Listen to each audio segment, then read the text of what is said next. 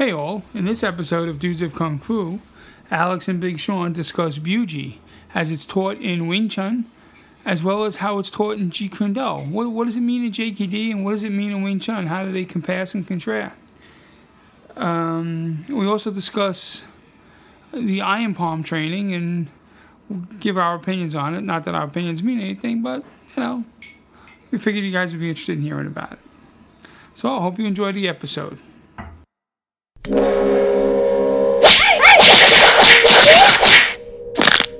Dudes of Kung Fu. Hi everybody, welcome to Season 2, Episode 10 of Dudes of Kung Fu. Outstanding. How are you, my friend Alex? Good. It feels like I haven't been here for a very long time. Yeah, I know. It's funny because every Friday night I'm sitting here and I'm looking at the fucking screen and it's blank. And I'm talking and I'm talking and I'm talking, and it's usually like it's every other Friday night when we're recording. And I'm like, but there's no good-looking Alex sitting on the other side. So what happens to those solo recordings, by the way? Oh, you got to pay a fucking fee to see those shits. I'm sure our fans would be really into that. Those like the odd Sean only podcasts, where you have both conversation. You are both parties of the conversation by yourself. Trust me, I've had some of those shit on the way home from work. Man, I'm in the car and I'm fucking having the best argument in the world with myself, and I'm pissing myself off in only a way that I can. Sure. Well, they say that talking to yourself is actually a sign of mental health. I think it's really just when you start arguing loudly with yourself that there's a problem. There you go. Hey, you know what? We got a suggestion on the inbox, and they said that we should, and I should have talked to you about this before, that we should introduce ourselves at the start of each podcast, because there may be people listening to the podcast for the first time. So just quickly say, I'm Sean Madigan, and Alex Richter's on the other side of the thing, and that's who we are. If you don't know who that is, just fucking Google us. But I'm also curious who would find like Dudes of Kung Fu and then not read at least a little bit of the description and have kind of half of an idea like who we are. And there's also this amazing resource called Google. Right. So, and I also think that it's really only the same 8 people who listen to our podcast every week anyway. So I'm not too concerned that they don't really know who we are. If they are, they're downloading it a lot. We're at like 15,000 now. So wow, that's really incredible. That's amazing. It's coming along. It's we're growing nicely. How's your class going? Are you still teaching? Very little. I only have my private students, and in fact, we're getting ready for our big meeting in March. We're gonna have the guys coming in from all over. Dave Shotziger trying to fly in from Canada. We have the guys coming in from Boston. I have guys coming in from other places that are looking to kind of join the big JKD family. And we're gonna get together in March and have a nice little training. And we were calling it. It's gonna be more like a pizza party with some cheese out thrown in. A JKD pizza party. Right, yeah. Just like Bruce always had, right? So listen, I'm large and in charge, so everything we do is going to be involving some sort of food intake. So you're definitely going to have some pizza and some barbecues and some cheese salads and footwork. It's going to be a lot of fun. Very cool. Oh, and by the way, 恭喜發財, Happy Chinese New Year. We're right in that time of year again. We're now in the year of the rooster. Or the year of the cock. No. You call it a rooster, please. What is your Chinese zodiac sign? How would I know? You don't know your Chinese zodiac sign, and you do kung fu. What kind of dude of kung fu are you? I've actually looked it up in the past, and I'm not exactly sure what I am. Yeah. So you've forgotten it, or? I've been punched in the head a lot, dude. So let's see, Chinese zodiac sign. So are What's you yours? Googling it next? I'm fucking Googling it right now. Yeah. What year were you born? 1965. Wow, do they even have the Chinese zodiac back then? Oh, shut up. I'm not that old, you jerk. Oh, my God. I was born the year of the snake. Do you want to know something crazy? I'm also a snake. Really? Yes. So what are you, 77 or 89? 77. It's every 12 years. Okay, 77. 89? Born in 89? Jeebus. Come on, man. Yeah, so we're both year of the snake. How cool is that? Right, that's right. Well, it's kind of uncool because it means we're both 1 year off from having been born in the year of the dragon. Dragon, yeah. Because the year of the dragon is the previous year. If I was born in 76, damn it, I would have been a dragon, but I'm a snake. I think, it's funny. I think that's why I didn't remember the animal. I think I checked to see if I was born the year of the dragon. When I found out I was like, fuck it. God damn it, who cares? Well, the dragon, of all the 12 zodiac signs, the dragon is the most revered of all of them, and it is the only one that is actually a mythical creature on there. All the other ones are normal animals. So Bruce Lee, obviously, 1940 was born in the year of the dragon. And so, that's why he had the nickname Xiulong, Little Dragon. Being a snake is always a tough thing. It's like, 1 year off from being a dragon, man. It's funny. My first experience with Chinese New Year was when I first started teaching martial arts. And I was brand new. I was brand spanking new to teaching, and I didn't know much about Chinese tradition or anything to that effect. I had learned martial arts in a Jeet Kune Do school where there was almost zero to speak of Chinese traditions or Chinese terminology, anything. It was pretty bad school. I'm not kidding. So I'm teaching for a little while, and one night, there's no class one night. I was teaching out of my house in Brooklyn, and the doorbell rings. And I go to the door, and there's one of my guys there, a Chinese fellow. I won't say his name, but... And he had been training with me for like 7 or 8 months. He was training with me for a long time. Uh-huh. And so I answered the door. I'm like, hey, dude, what's going on? We don't have class tonight. And he looks at me and he says, Gong Hai Fa Choi, does a short little bow and hands me a bag of oranges. And you were confused. And I said, thank you. What the fuck is this? It's like the nicest thing you can do for Chinese New Year. And I was like, he goes, it's Chinese New Year. And I said, man, I had no idea. And I'm like, but what's with the oranges, So, he came in and he kind of told me about it a little bit. And it was my first, learning experience with the Chinese tradition, I would say. And it was actually very cool. That is cool. And he was my student for a long time. Yeah, the Chinese students are always really great with that stuff. Chinese New Year's, it's very different from the Western New Year because the celebration goes on, for oftentimes a couple weeks, and you have to visit family and friends, and everyone gets gifts, and all the unmarried people get the lei, which is the little envelope with some money in it. So when you're around a lot of Chinese, or you're in Hong Kong and you are married and you regularly see unmarried people, friends, whatever, you have to have a pocket full of these lei's lined with money that you give as gifts. So it's actually funny. One year ago, the last Chinese New Year, I was in Hong Kong. I was spending Chinese New Year with Sifu Chen Chi Man and my Sibat Leon Tim, and we had it was beautiful. That was actually the first time I met Sifu Chen Chi Man face to face, was during the Chinese New Year, and that was really amazing. He's super, super cool guy, and I can't wait to go back to Hong Kong and see him again. I'll probably be going back to Hong Kong around April, and then I'll be going later this year for my big project. So I'll probably be there like 2-3 times this year.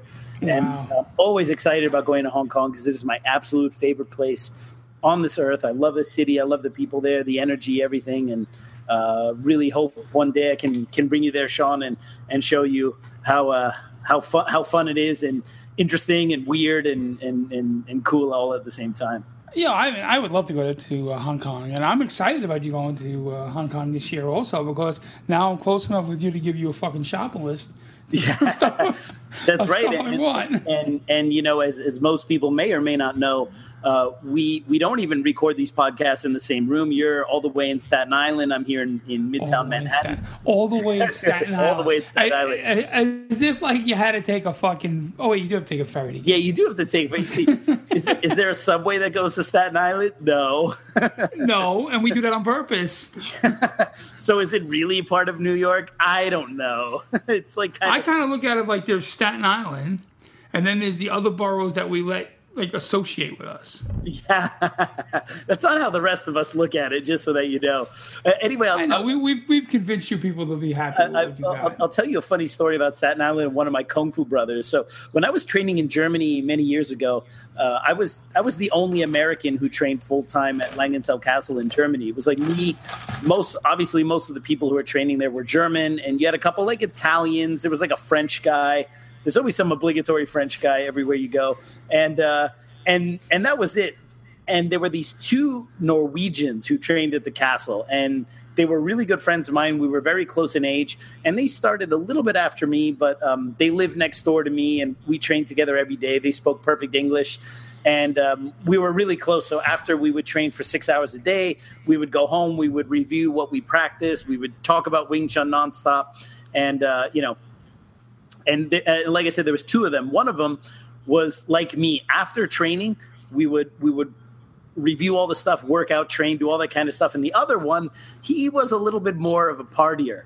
And he would, after class, he would, he'd take a shower. He'd kind of, he'd get ready, put his nice clothes on, and he'd go into the city and go drinking and cavorting with women. And, he'd go out and party. He was definitely like, of all of us, he was the cool one, right? We were like the total geeks, right? So he would often come back with crazy stories. Like, sometimes he would get a little sauced and he'd end up getting in fights and so on and so forth.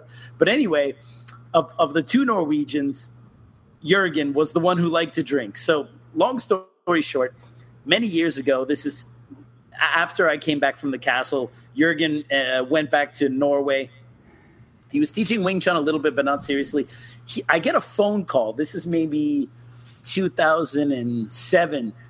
And it was Jürgen. And it was like 8 p.m. New York time, which is very early in the morning in Norway, right? So like for Jürgen to call me at like 8 p.m., it's like he's out pretty late in Norway, right? And I could tell, because I know my Kung Fu brother really well, I could tell he was really drunk. And he goes, Alex, I need you to settle a bet for me, right? He liked to gamble a little bit, and he didn't always win. And he goes, is there a bridge from Staten Island to Manhattan? And I go, no, there's only a bridge from Staten Island to Brooklyn. And then obviously there's one to New Jersey or whatever. And he just goes, damn it, shit. And then I could realize he had just lost a lot of money. Oh, geez. Like, oh man, I just lost a lot of money. He's like, but thanks for clearing it up. And then he hangs up on the phone. And that was the last time I ever heard of my Kung Fu brother Jürgen. It was like over 10 years ago. But very typical, very, very funny. So, yeah, when I think about Staten Island, I often think about that random phone call I got at 7 p.m. So, yeah, well, I'm actually a Brooklyn kid myself. I actually grew up in Brooklyn. I didn't move out to Staten Island until I was living the adult life. And, what the hell made you move over to Staten Island anyway? I mean, who decides they're going to, who makes the conscious decision? Like, dude, okay. You live in Queens. You live in fucking Queens. So, I mean. So, what are you saying about Queens? I can be a Midtown Manhattan. Queens is the fucking toilet of New York City. The toilet of New York City? What are you talking about? Have you been when the rest of the city needs to sit down and take a shit, the shit fucking goes to Queens. Wait a minute. We collected garbage. Of all the five boroughs, which one used to be a garbage dump? Okay, that was Staten Island. Don't talk to me about Queens. When I was a kid in Brooklyn, man, I thought like Staten Island was going out to the country. It was like, holy shit. I remember as a kid, we had to go to a wedding on Staten Island. And, we were Brooklyn people, and I remember going over the bridge and seeing like trees and shit and being like, wow, where the fuck are we? It's like sending a kid with the fresh air fund, right? It's like, just send him to Staten Island. I thought, man, Staten Island was like nowhere land. It was crazy. Sure. But yeah, we had to move out here. It's, parts of Brooklyn were getting bad. Right. And I had young kids, and I remember one time, real quick story, just to give people that aren't from New York City what a glimpse of like New York City life could be like a little bit. Back in the 90s, I was living in Brooklyn, and I had two small kids. And one night I'm laying in bed with my wife, and next thing you know, we hear like some gunshots, bang, bang, bang. You know. Oh my God, Sean! Oh my God, you totally told the story already. I did. Oh, forget it. We've come to that part in our podcast where we're just recycling old stories. That's bad. Oh shit. Well, let's move forward with some Wing Chun. So I moved, so I didn't get fucking shot. Yeah, that never happens in Queens. So, so anyway, Jamaica. This weekend is also the famous martial arts convention in Atlantic City, the Hall of Fame. All right, the subtitle, the There for the Grace of God Go I convention, right? Yeah, it's like, I know a lot of people who go to those things, and it's great networking for some people. Sure. And I always get invited to that, and I'm usually kind of too busy doing other things. And also the thing is that most of the people who go to that, like let's say the celebrities that get paid to go to those things, which is the reason why people go. I mean, the ones that I'm actually very interested in, I actually know them personally. So I have really kind of no reason to go there to see people that I have their phone number in my phone. If I want to see them, I can call them, hang out with them or whatever. But it's also like a really weird scene because people go there to get the Hall of Fame things that they pay for, and they go there. I don't really know why people go there. It's like it seems with Facebook and everything like that. I don't know, in terms of networking, I don't really see what the value of those things are anymore. And how many times do you need to go and see somebody who made a movie 40 years ago and that was the last thing that he did, and all he does now is go to conventions. It's kind of yeah. You know what? I used to shit all over it, and I mean, you couldn't pay me money to go. But listen, that's some people's things. My kid goes to Comic-Con. I kind of look at this like this thing in Atlantic City is like the Comic-Con. I don't know. But here's the weird thing. I'm not really a comic book guy. But if somebody said, "Hey, here's a ticket to go to Comic-Con for one day," I would go to it because I just know it's interesting and there's a lot of crazy stuff going on. And I'm not even a comic book guy. Okay, I am a huge martial arts geek. And you could not physically pay me to go to one of these things. There's a huge difference between this thing and like Comic-Con, Like at least at Comic-Con, I go see the cast of Walking Dead or something like that, right? It's like a lot of the people who go to these conventions, they literally are the Walking Dead. I remember I was I might have said this before, but I was actually in Atlantic City on the same weekend that this convention was going on, but I was there for like an entirely different reason. And I was in the same casino as this martial art convention. And I saw this dude walking in the casino with his karate gi on. Like, clearly he was part of the convention. Oh, God. But he was maybe like walking through the casino to go to his hotel or whatever. And he was wearing an orange karate gi with like the black colored cuffs. And it had like a dragon embroidered on the back. And it had the dude's name in like that fake Asian writing, like from a 1980s takeout box. And like, and he had all these ridiculous patches all over the side, up and down the leg. And he was wearing these huge shades, and he had like this Fu Manchu thing. And he's just walking through the casino. And I'm looking at this and I'm just going like, this guy's so ridiculous. And he even said like he had a patch on the front of his gi that said, "I shit thee not, Grandmaster." That's when you know you're legit, when you have to have the patch on your gi to make sure people know, hey, you know what level I am? I am Grandmaster. It was great. Fucking scary. Yeah, really scary, really scary. And if you're not interested in going to one of those things, there is a really cool thing going on in New York. It's actually starting tonight, which is Friday the 27th. Our podcast probably won't come out until either Sunday or Monday, but the event will still be going on because it's going on for a week.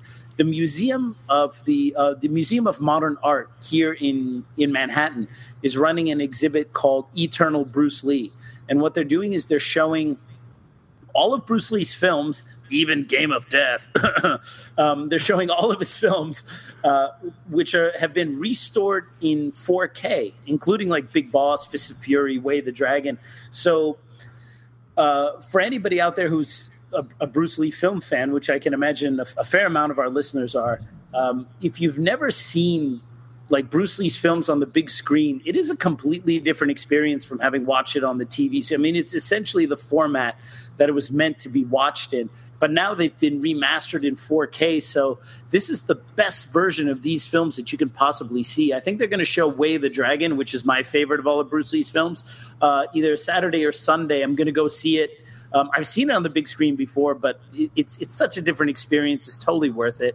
I hope that they show it in the original Cantonese because they're way funnier in Cantonese, even with the subtitles, than the dubbed English version. So if anybody's in the New York area, go to the Museum of Modern Art website, look for the exhibit Eternal Bruce Lee, and look for the times. You can buy tickets online, and I highly suggest going. Maybe I'll see you there. It'd be totally awesome, and that's my recommendation. Now, Way of the Dragon. That's the one when Bruce Lee fights a lot of guys, takes his shirt off, and kicks high and shit. It might be that one. I would have to look. That's a good one. I remember that one. That's a good one. That's a good one. Yeah. You know what's funny about Bruce Lee from a cinematic perspective, and this is not a knock on Bruce Lee because obviously I'm a huge Bruce Lee fan. I still get goosebumps when I watch like the scene in Fists of Fury where he's in the Japanese school kicking the snot out of everybody. I still love it. But Bruce Lee's his films are interesting because it's essentially the only kung fu movie where the main character has zero character development throughout the entire film. Like, Bruce Lee is literally the same ass kicker in the first minute, in the first frame of the movie as he is in the last, whereas like typically in kung fu movies, the main guy runs into some adversity and maybe has to train or learn some new technique or go within himself or whatever, right? And they kind of did it in Enter the Dragon in that deleted scene where he has the talk with the abbot. And then at the end when he's in the, fighting Han with the mirror, he remembers he has to destroy the illusion. That is the closest thing there is to any character development in any of Bruce Lee's films because he doesn't learn anything or internalize any. For Bruce Lee, as a philosophical dude as he was, okay, there's literally nothing he has to better himself for to beat the final guy. Like the guy in frame 1, Enter the Dragon frame 1, the guy in the Shaolin Temple beating up Sammo Hung could have kicked Han's ass that same day. You know what I mean? He didn't need anything, right? Like, maybe the fact that he found out that Han was responsible for his sister, played by the gorgeous Angela Mao, dying, and then he had a little bit more rage. But other than that, what did he have to learn to beat the big boss? What did he have to learn to beat the Japanese guy at the end of Fists of Fury? What did he have to learn besides that he had to bob and weave a little bit to beat Chuck Norris at the end of Way of the Dragon? Nothing. You know what I mean? So it's kind of funny. Like, as much as I love him, I mean, maybe that would have changed. It would have been interesting to see where he would have gone because I think playing the invincible ass kicker in every film would have gotten old after a while. He would have had to have done something where there was some kind of development within himself, Well, I'm bad. I gotta freely admit, I haven't watched Bruce Lee movies in a long, long time. I mean, other than Enter the Dragon, But and this is not a joke. I'm serious. I remember from when I was a kid, and we're talking a kid, that there was one of the movies where he wore like a necklace or something as a promise not to fight. Yes. Big Boss. That was Big Boss. His first film, yeah. And I remember as a kid wanting that necklace so fucking bad. Thinking oh, that was pretty damn cool. And then someone actually rips off the necklace and then that's it. He just goes to town on people. Yeah, well, what's interesting about Big Boss is that Bruce Lee was not supposed to be the original star of that film. The original star of that film was James Tien, who ended up playing a very secondary character in that film. And it was unfortunate because Fists of Fury was actually supposed to be James Tien's vehicle to become a superstar. And then Raymond Chow signed on Bruce Lee and was like, no, forget James Tien. We're going to put this Bruce Lee guy in charge there. And James Tien got totally pushed to a side role, which his career actually never recovered from since. He played second fiddle in a couple more Bruce Lee films, and including Game of Death, and he always played second fiddle roles like from then out. And I think I don't even know if he's still around or whatever. But when Bruce Lee came in, they didn't really know what to expect, and unfortunately, they didn't really give Bruce Lee a lot of freedom in that film. That's why there's not as many fight scenes. The choreographer was Hon Yang-gik, who's actually the guy who plays the big boss, the bad guy at the end, that old guy. He was actually the choreographer for that film. Oh, wow. And so that's why some of the fight scenes are a little bit stilted, but of course Bruce put his own flavor in there. But when you look back at it, he doesn't even fight until halfway through the damn movie because he has that damn necklace on, right? So, like, when I was a kid, I thought it was great because as a kid, you're kind of percolating, waiting for that damn thing to come off so that he can finally kick. And then it's really gratifying. It's kind of like Jaws. Like, the first Jaws film is so great because you actually don't see the shark. They had so many problems with the mechanical shark throughout the filming that most of the film of Jaws has to allude to it through the music and through, like, you don't actually see it until the end. And kind of when you see the shark at the end, it's kind of disappointing. Like, it was more scary when you didn't see it, right? Just like Big Boss is kind of like, shit, when is he going to lose that thing? When is he going to lose that thing? And then the moment when it gets ripped off of him, and then you just see Bruce Lee's face, and then he just kicks the living. It's like, it's so gratifying, you know. and then of course the rest of the film is like amazing carnage. It's like, you know, he's like killing people with punches, and the famous saw scene where he saws through the dude's head, but that got cut out of the original version. There's a few still shots of Bruce Lee with like the saw through the guy's head, but they never used it, and it's the famous saw scene or whatever. And then for Fists of Fury, the second film, they gave Bruce Lee a lot more leeway to choreograph films because he did such a kick-ass job to choreograph the fight scenes. But Hon Yang-gik, the big boss, was still the official choreographer for that film. And he felt kind of pushed aside now that Bruce Lee was a star, so they I think I might have said this on a previous podcast. They let Hon Yang-gik choreograph one fight scene in Fists of Fury, you know, where he fights all the Japanese. But it's the only fight scene that Bruce Lee is not in the film. All the fight scenes where Bruce Lee is fighting, Bruce did the choreography for. But there's one scene when the Japanese come to the Jingmo school and they tear up the place and beat up the local Chinese guys. Right. That fight scene was directed by Hon Yang-gik. It's the only one. And when you watch Fists of Fury, all of Bruce Lee's fight scenes, they're like typical Bruce Lee.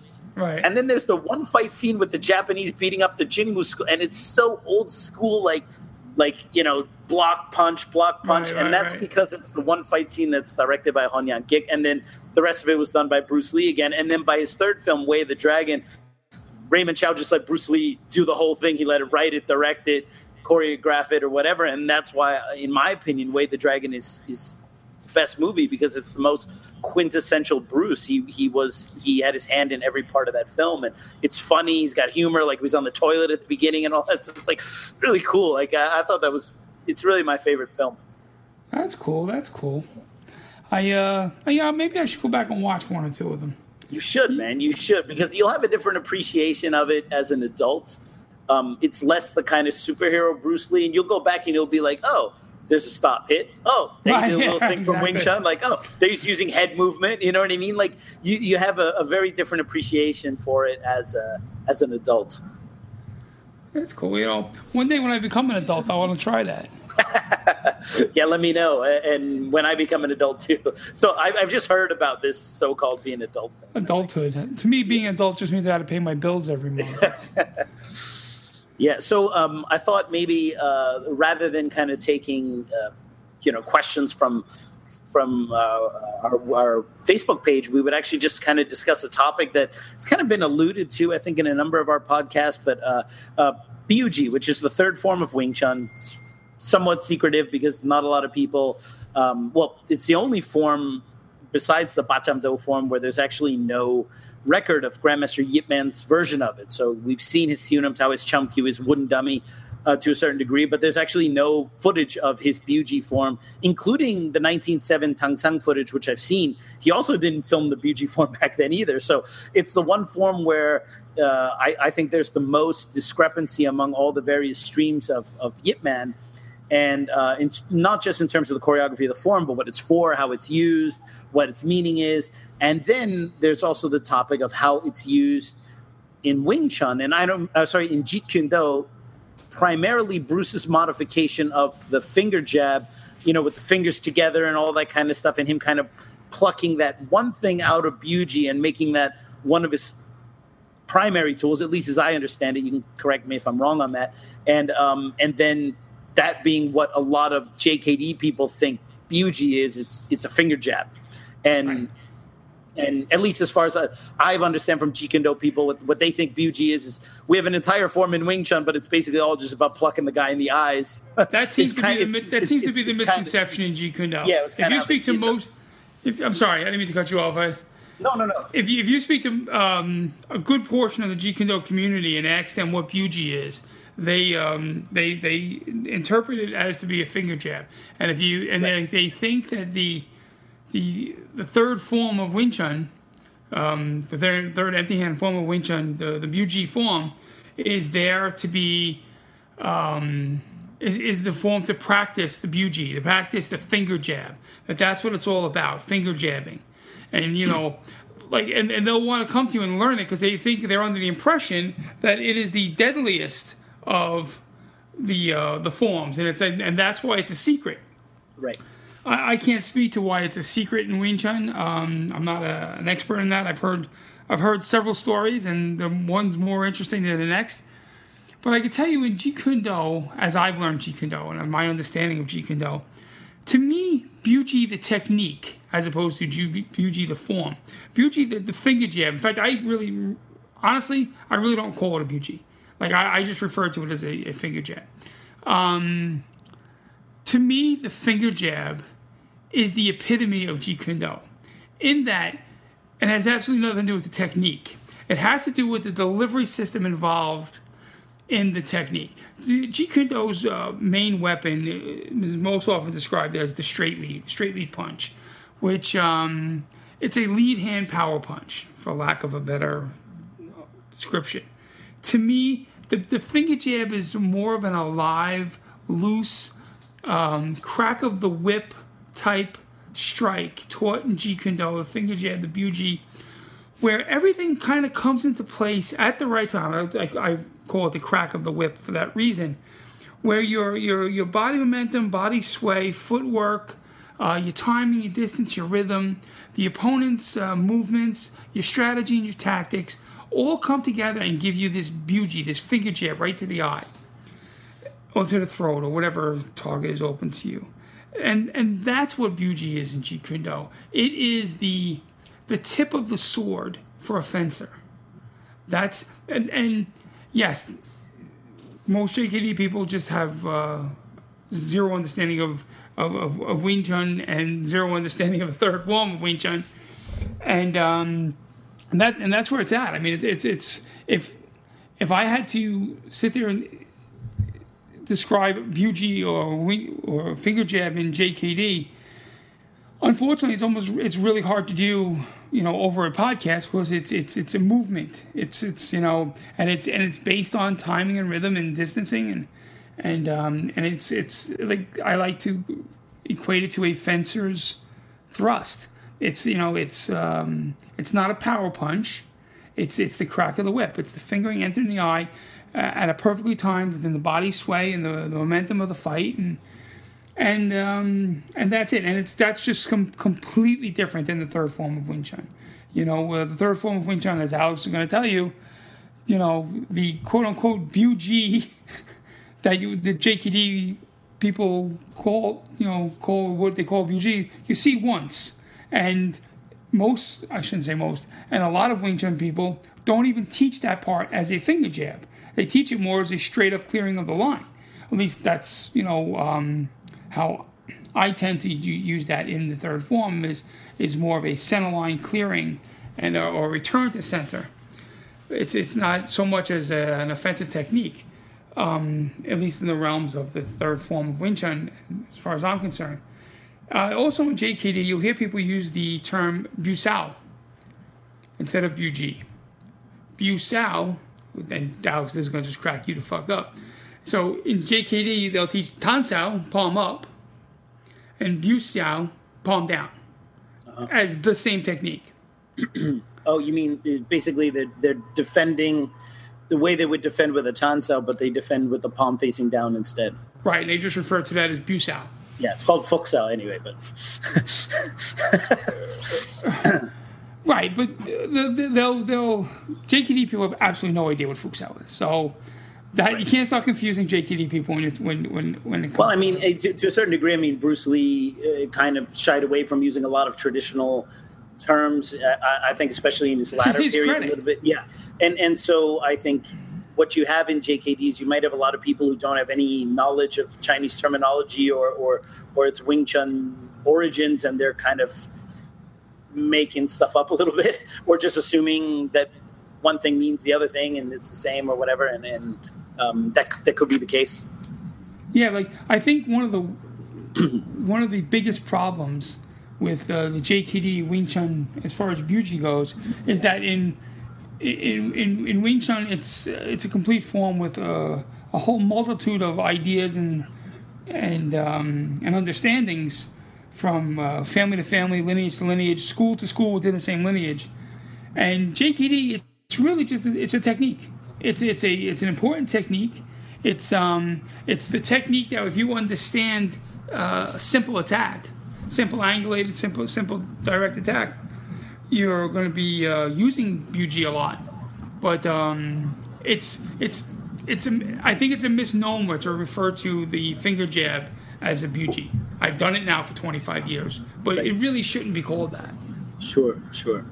Well, that's really interesting, because I think that if the so-called finger jab in JKD is really contextualized as a finger jab, so as that it becomes kind of its own thing, that it's kind of maybe almost the open-handed or finger-stabbing version of the JKD straight lead, that makes a lot more sense than thinking it has anything necessarily to do with Bugyi. And again, I'm not one of these Wing Chun guys that are like, they harp on Bruce Lee's Wing Chun or what Bruce Lee may or may not have learned in Wing Chun, because first of all, we don't really know.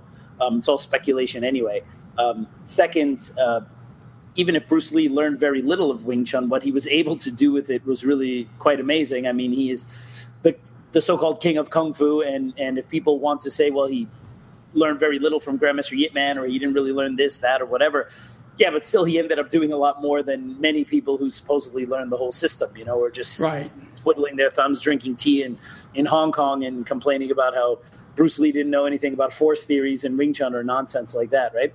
So they're definitely so I'm definitely not one of those guys, and I hope nobody would ever think that I am that. But there's a lot of speculation among people who knew Bruce Lee and Wing Chun Sifus in Hong Kong that Bruce didn't properly learn the Bugyi form. Because, in the time that he was learning from Wong Sun Leung, he was focusing mainly on fighting techniques or Chi-Sao techniques or whatever. And there is a lot of evidence, and he may not have actually learned the formal form. Now, learning the form is one thing. Learning how to use it is something else. He may have learned how to use some of the stuff and not known the form. So there are a lot of variables there. There are a lot of potential outcomes or whatever. I remember when your Sifu Steve Golden taught in my school. It was either last year or the year before. He taught some Chi-Sao maneuver from Bugyi that he said that Bruce Lee taught him, and that Bruce Lee told him not to teach this thing openly or whatever, right? And I don't know what you're talking about. And when he showed it, and I saw it, it looked quite feasible that this was actually something from proper Wing Chun Bugyi.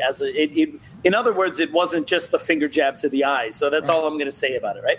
So I thought that was quite interesting. So I feel that Bruce Lee did know some stuff about how Bugyi functioned, whether he knew the form or not. Now, I can actually tell you guys something that my Sigong Leung Ting told me in private, okay?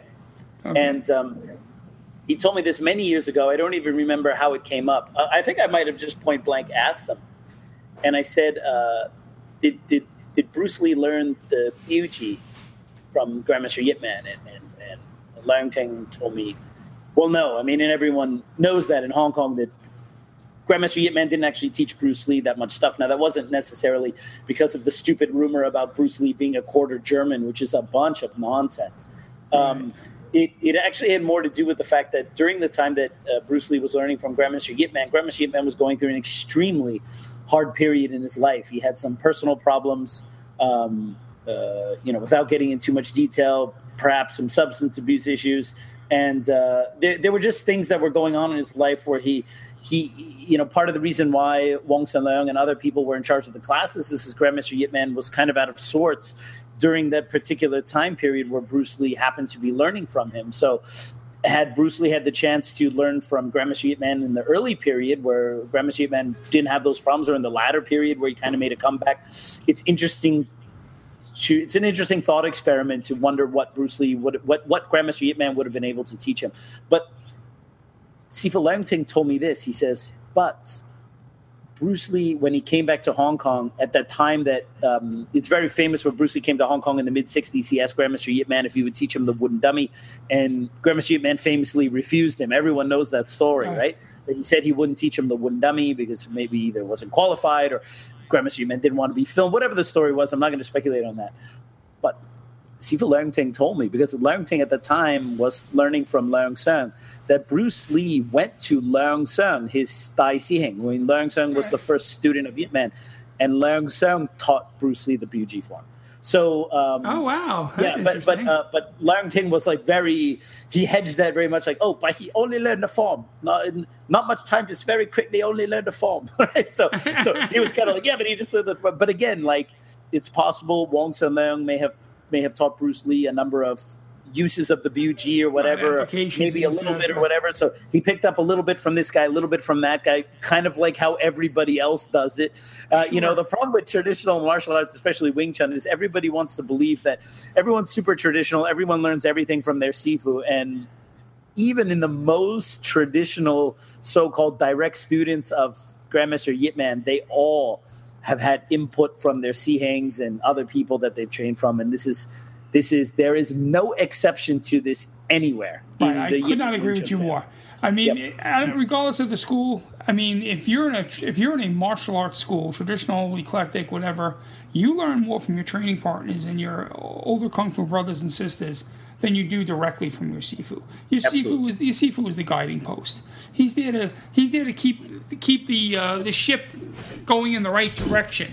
But to think that he's sitting there teaching you everything it's just mistaken. I mean, you learn from your older brothers and sisters. That's what, absolutely. That's what creates a kung fu family. I'm sorry, I didn't mean to cut you off. No. You're absolutely correct. And so I thought that was a really interesting story because obviously Leung Ting, before he learned privately from Grandmaster Yip Man, he was a student of Leung Seung.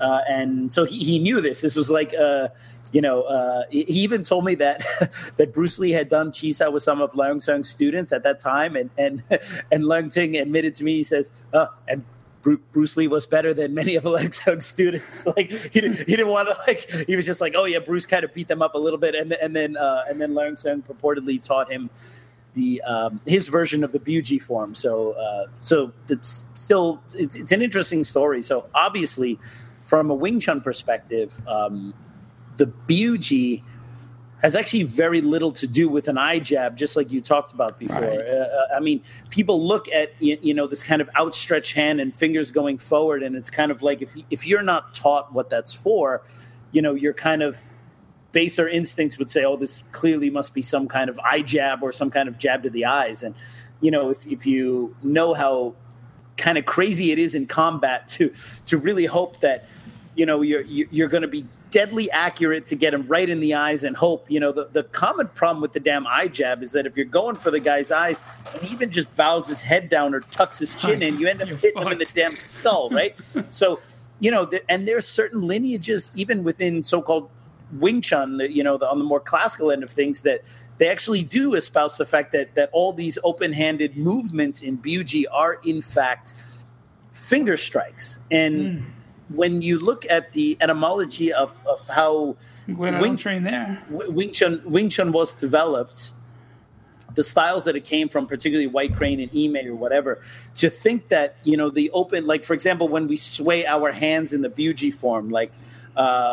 Some call it sambai ti, other people call it sabji sao, right? The character 10 hand, all these that these are all finger jabs to places like the neck or whatever. It actually, when you understand Wing Chun's origins and where these movements came from, where they were developed from, it's a very spurious claim to think that these things are eye jabs. But if you have somebody who doesn't really understand its function, if you look at it superficially, they look like some kind of darting finger jabs or whatever. But this has very little to do with it. First of all, a lot of these, the swaying movements have to do with tendon building for long bridge force, because one of the big ideas in Bugee is something called Cheongkyu Fatle, Sure. which is the long bridge force, right? Which is the original name of the so-called inch punch, right? But it's just, if you say long bridge exploding force, it sounds kind of cumbersome, right? Or long bridge expelling force. Inch punch is a lot sexier, right? So it's like, in English you go for inch punch, right? But the traditional Chinese name is the power in the long bridge, where your arm is nearly extended. So you have to develop the tendons there, and this is one of the reasons why we have these multiple repetitions of these swaying hand movements. But one of the things that people forget is most of Wing Chun operates on the so-called sagittal plane, on the so-called vertical plane. Like, think about chain punching, for example. It's kind of like on the center axis, kind of rotating on one plane. So one of the things that the Bugee is very well known for is that it's the only form in Wing Chun that focuses on the horizontal plane. So meaning that, at least as far as it's taught in the Leung Ting system, that the continuous Bugee style movement doesn't even come from the center. It actually comes from the side to the center. And that's why the arm is actually placed kind of under the tricep behind the elbow. And that way, because if you start from the middle and you go from the middle forward, you're kind of doing the same thing you do with the punch. So there is no geometrical advantage over going on the center. But if you go from the side, you can cut the entire triangle with one movement to the center. And it's very funny because I thought only Leung Ting and a handful of people taught the Bugee that way, right? That the continuous Bugee actually comes here from not from the center, but comes from the side, right? And then when I met Sifu Roland Tong last year in Hong Kong, Sifu Roland Tong was a very early period private student of Yip Man. He was kind of came to me in this moment where it was like, so I was interviewing him about Grandmaster Yip Man and stuff, and he was asking me, like, he wanted me to ask him technical questions about Wing Chun, right? So he kind of he looked around a little bit in that very typical Wing Chun way. Looking. Looking. Because of course he had never seen me perform any of the forms or do any Wing Chun, so he didn't know me from a bump in the road, right? So he goes, many people, they do the Bugee wrong. He goes, they do it from the center and go to the middle. And he goes, but that is the same as the punch from the middle. He goes, you need to go from the side to the middle, so you cut the entire triangle. And the thing is, it's exactly the way I was taught by Sifu Leung Ting. But of course, here's one thing you have to learn about old Chinese Sifus, okay? If you want them to tell you more, and you want so listen up, kiddies, if you're out there and you have fantasies about getting a Chinese master or going to Hong Kong or learning from a Chinese Sifu, all right? Westerners have a problem with this because they always want to make sure people know that they know this already, right? When a Chinese Sifu tells you something that is super plain as day and obvious and you totally know it and you understand it already, you never go, like I could have said, oh yeah, that's exactly the way Sifu Leung Ting taught me. Because for the traditional Chinese Sifu, if you say something like that, he's going to just shut down because he's going to go, oh, he's going to feel like what he taught you wasn't special because you kind of said you knew it already. And that's going to make him feel a bit disrespected, even though that wasn't the reason why you said it. And he's also going to feel like, well, I'm not going to screw that. I'm not going to tell this guy anything else, So one of the reasons why I was able to get so much from many different Chinese masters, whether it was my own lineage of WT or meeting with other people, is you always do the, whoa, really?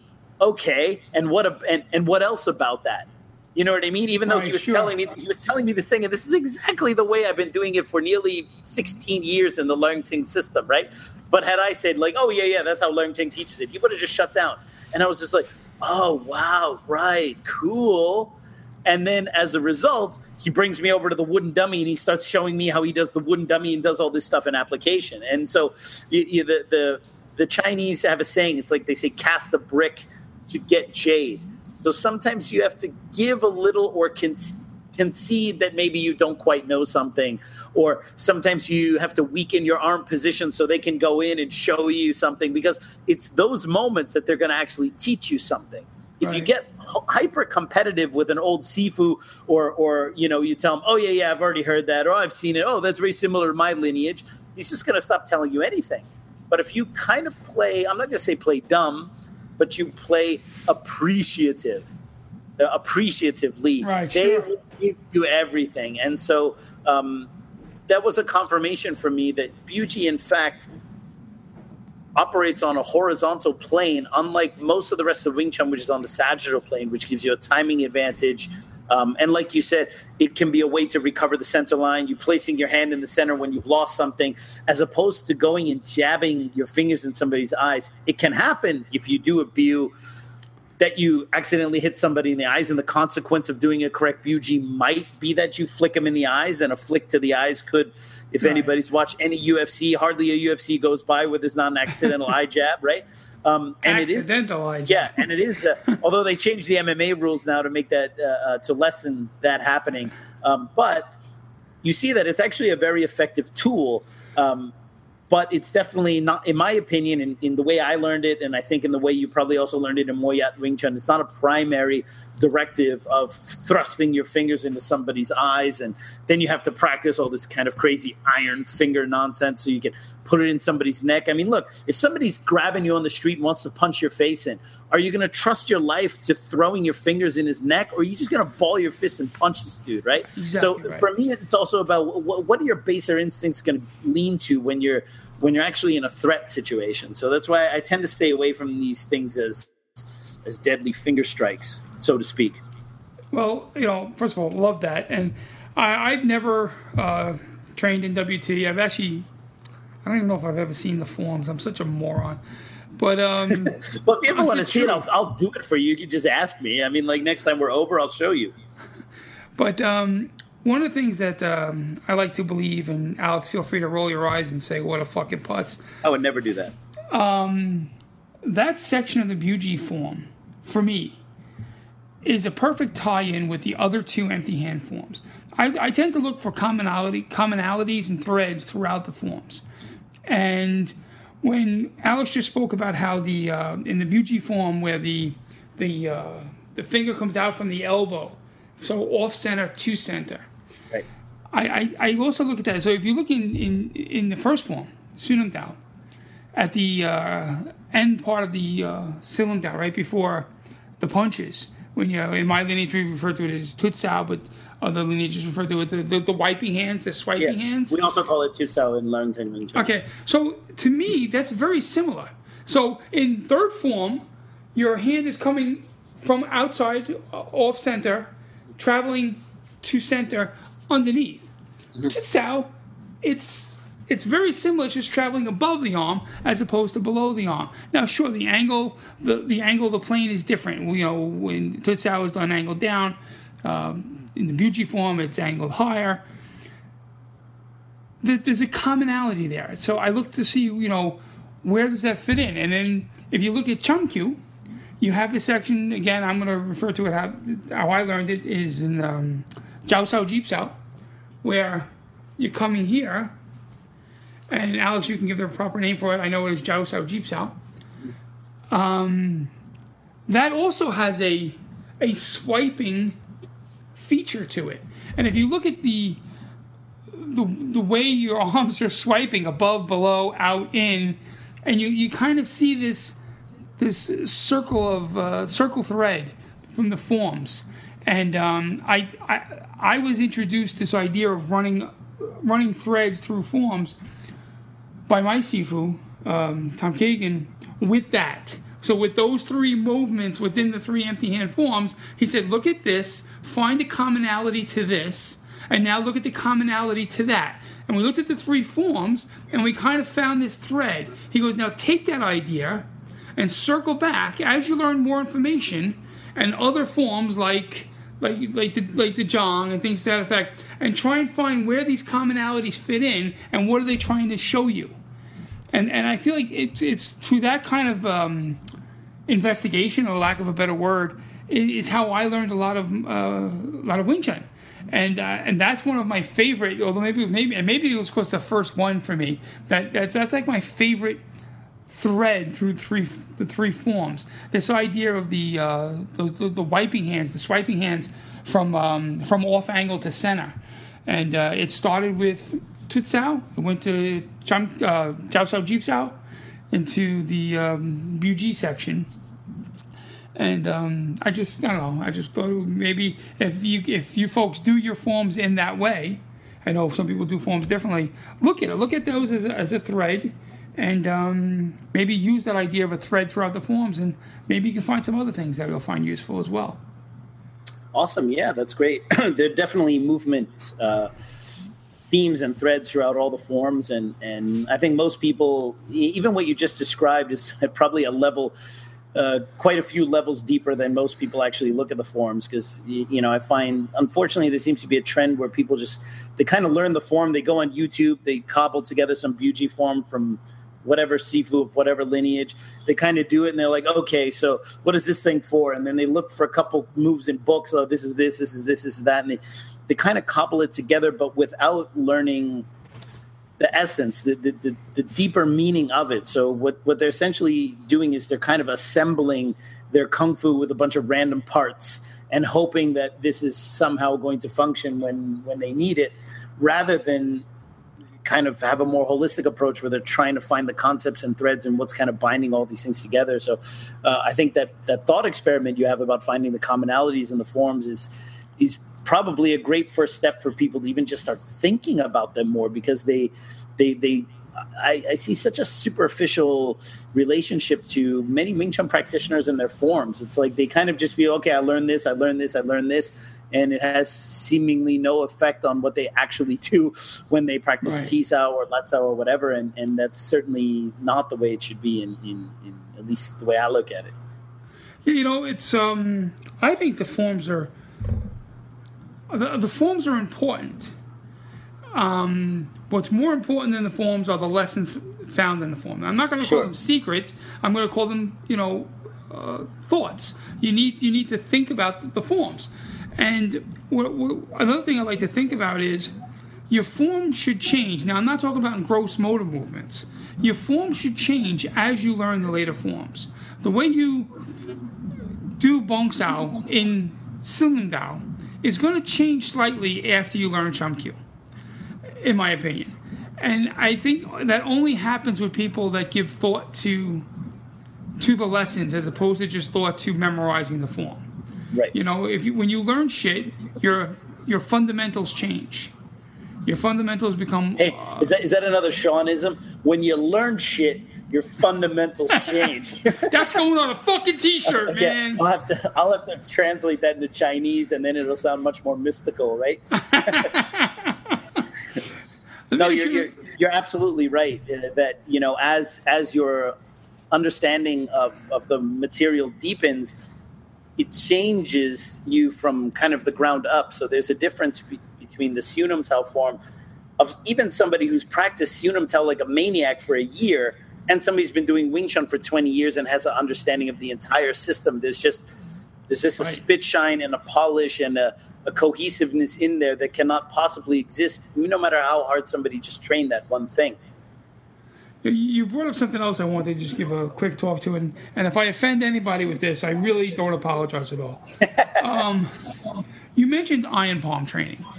I don't know if you're comfortable talking about it or not, or because we didn't discuss this at all, but you mentioned it, and I want to tell a quick story, and if I told it already in a prior podcast, I don't give a fuck. When I was a kid, I was studying in a martial arts school, and I remember asking about watching some Saturday afternoon movie, and these guys were thrusting their hands in sand or some shit like that, and punching bricks, and being fascinated with that. And I'm 15 years old, or however old I am. And I remember standing outside the karate school in Brooklyn, Avenue West in Brooklyn, I'll never forget it. And before class, it was before class, and I'm sitting there and I'm punching the brick wall, waiting for the sensei to show up, right? And I remember him walking up to me, and he's like, "Hi, Sean," and I'm like, "Oh, hi, sensei." I snapped to attention and shit, And he's like opening up the gates, and he's like, "What are you doing?" And I'm like, "Oh, well, I saw, in this movie, they punched in sand and they punched through brick walls." And you gotta remember, folks, I'm 15 at the time, right? 14. Sure. I said, I was thinking I should do that this way. If I punch somebody, I'd never break my hand. And he said something, and he sits me down, in a way. It was so cool. Like, he wasn't a highly educated man or anything to that effect, and he spoke very plain. And this is exactly what he said to me, gospel truth. He goes, Sean, you're a young man now, and it's probably not going to make sense. But when you get to be old like me, and he probably was like 45, 50, right? Uh-huh. He says, there's this incredible independence of being able to wipe your own ass. He goes, if you keep on punching brick walls, I'm going to think by the time you're my age, you're not going to be able to wipe your own ass. And you're going to say, wow, I should have listened to Sensei way back then. That's very, but you know what? That's the kind of like very earthy advice is 100% correct. I mean, Iron Palm's kind of a funny thing. You know, you have different groups within martial arts who are like, you know, you have people who kind of believe a lot of stuff that are in films, even well into adulthood. And then you have certain streams of Chinese martial arts that teach these things as legitimate training methods. And then you have a lot of people in between who are like, yeah, I do Wing Chun and I do Iron Palm, right? And it's pretty clear, actually. I have one of my great fortunes is when I was learning from Sifu Leung Ting, he sent me a number of the photos of him with Grandmaster Yip Man at his school. And he sent me the original like high-res versions of these photos. Nice. So I have like when Leung Ting opened his gym in 1971, and Grandmaster Yip Man was there as the guest of honor. There's a photo of Grandmaster Yip Man at Leung Ting's school next to Leung Ting, and like he's holding like Leung Ting's holding like the martini glass, and you can see Yip Man's hands very close. And I have this in really high res. Right. And I remember when I got it from him, I zoomed in like because I'm a huge, like, you know, when I look at Bruce Lee's hands, I was always looking at his knuckles. When I meet martial arts guys, I look at their knuckles to see how much they've trained. And when I meet karate guys, I see if it's the top two knuckles. Right, sure. Guys, the bottom three knuckles. Kind of like when you see a wrestler with cauliflower ear. You know, there's certain signs you can tell, like somebody trains this hard, somebody does that, whatever, right? So I remember I was like, oh, I have a high-res photo of Grandmaster Yip Man, and I want to look at his hands, right? So I zoomed in, and his hands were baby soft. I mean, baby soft, right? So it's like, you know, anybody who wants to say that Grandmaster Yip Man was practicing some kind of Iron Palm or whatever, I'll come and show you his baby soft hands and tell you that is actually not the case, right?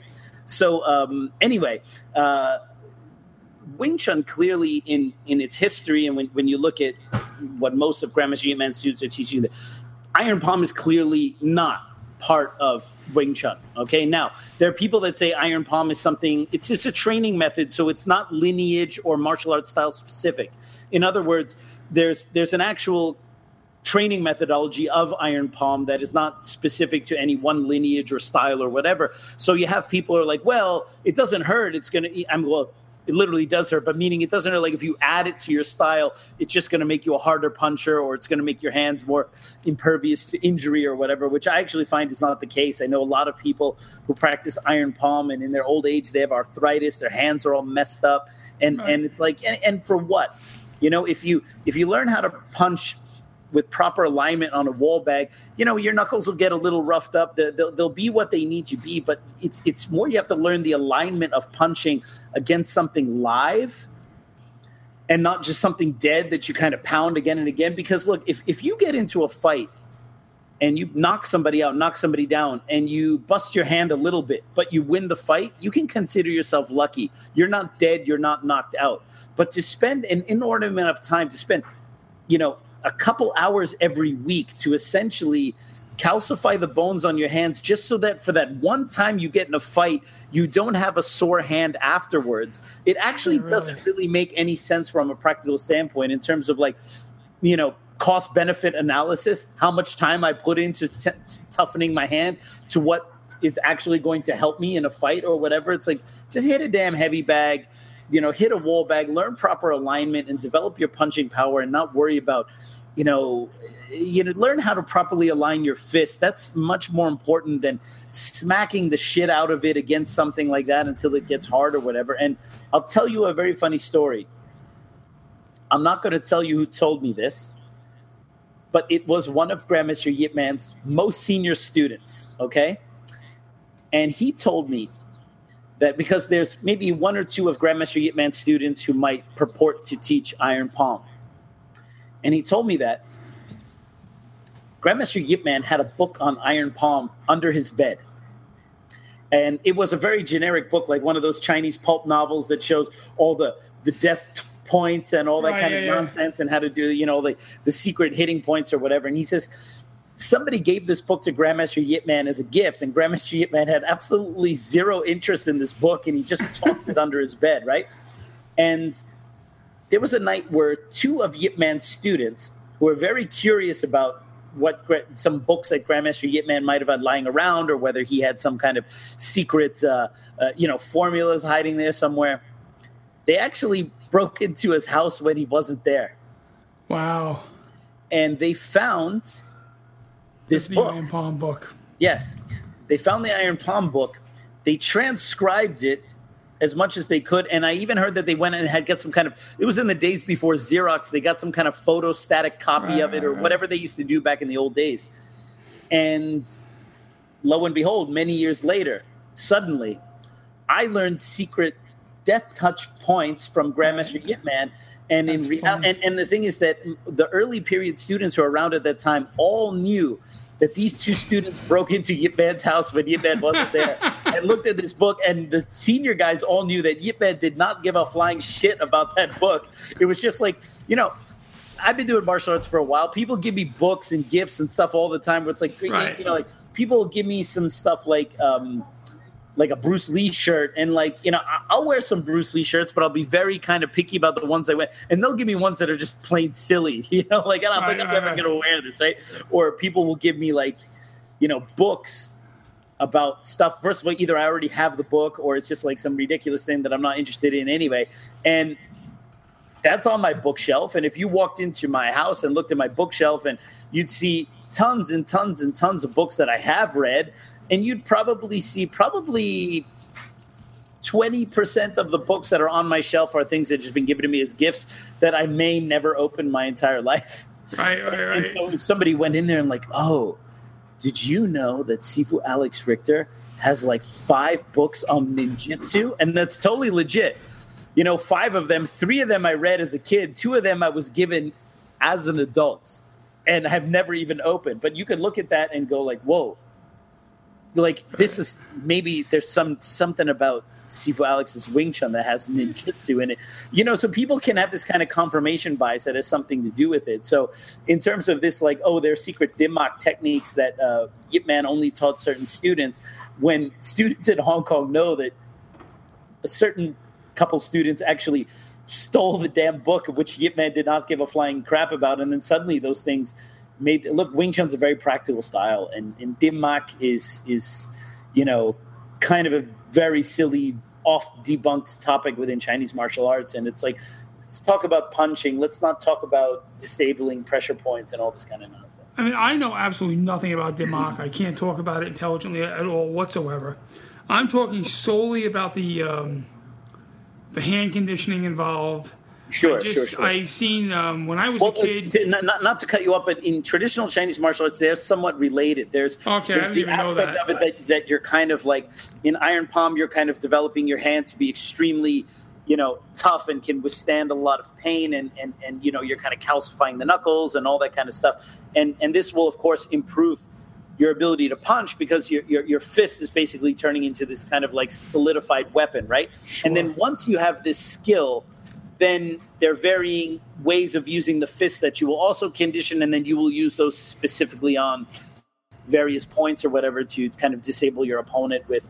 There's one faction that uses the Iron Palm to kind of go to those so-called secret points, and then there's another faction that uses Iron Palm solely for doing things like breaking bricks and stuff like that. And I'll tell you what, as hokey as a lot of that stuff is, there are actual legitimate forms of breaking bricks and smashing shit with your hands that are totally legit and super difficult to do. And there are people who specialize in that. But they are, again, dedicating an inordinate amount of time to the craft of breaking shit with their hands, which is not the same as punching somebody who's coming at you, which has nothing to do with defending yourself against punches, kicks, whatever. And it's an amazing talent. It's an amazing feat. I know guys in Hong Kong who have legit iron palm skill, and I've seen them break like rocks. Like, I'm not talking about cinder blocks with spacers. I've seen them actually take stones and break that with their hands, and I just go, that's legit. You know what I mean? Right. And so there is definitely a legit aspect to it. But when you think about the kind of fighting logic that Wing Chun adheres to, and we talk about more about aligning our strikes in a way where we're minimizing the damage to ourselves solely because that's why we land with the bottom three knuckles. It's the safest way to punch.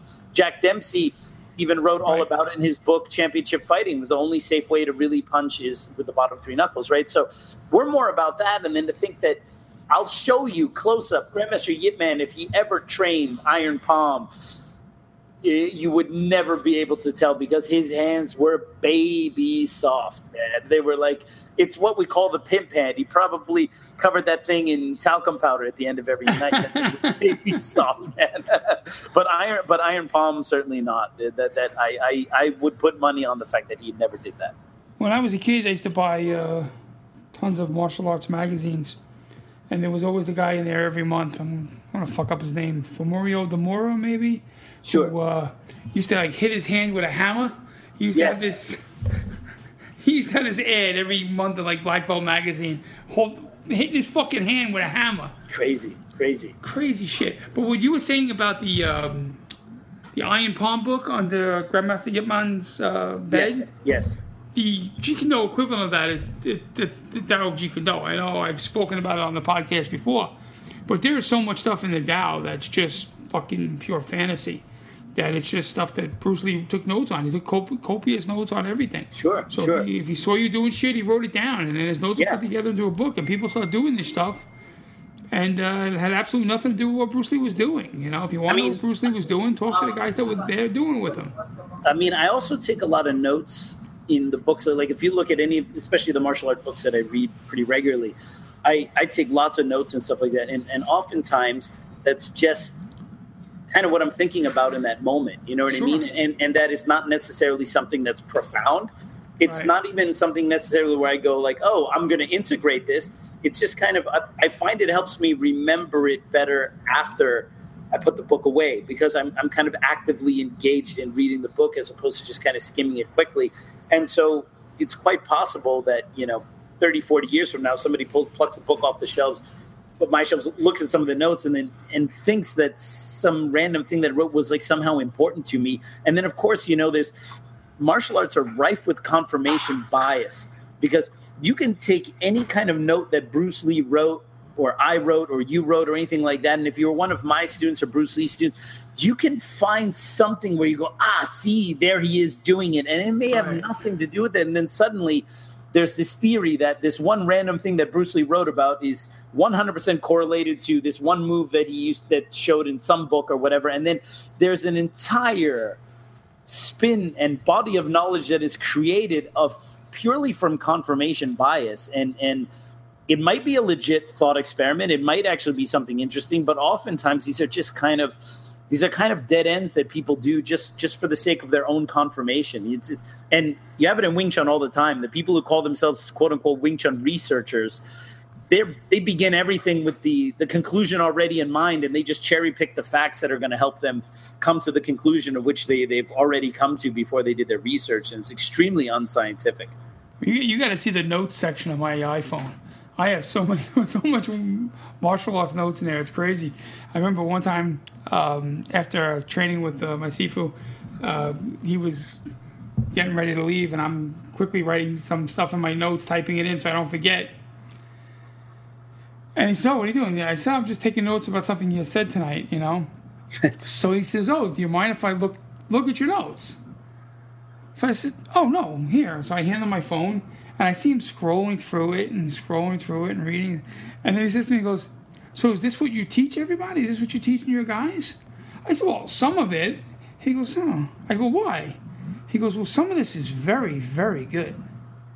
And some of this is really, really bad." So I go, "Well, what's really bad?" He goes, "Oh, no, I'm not going to tell you that part." Right.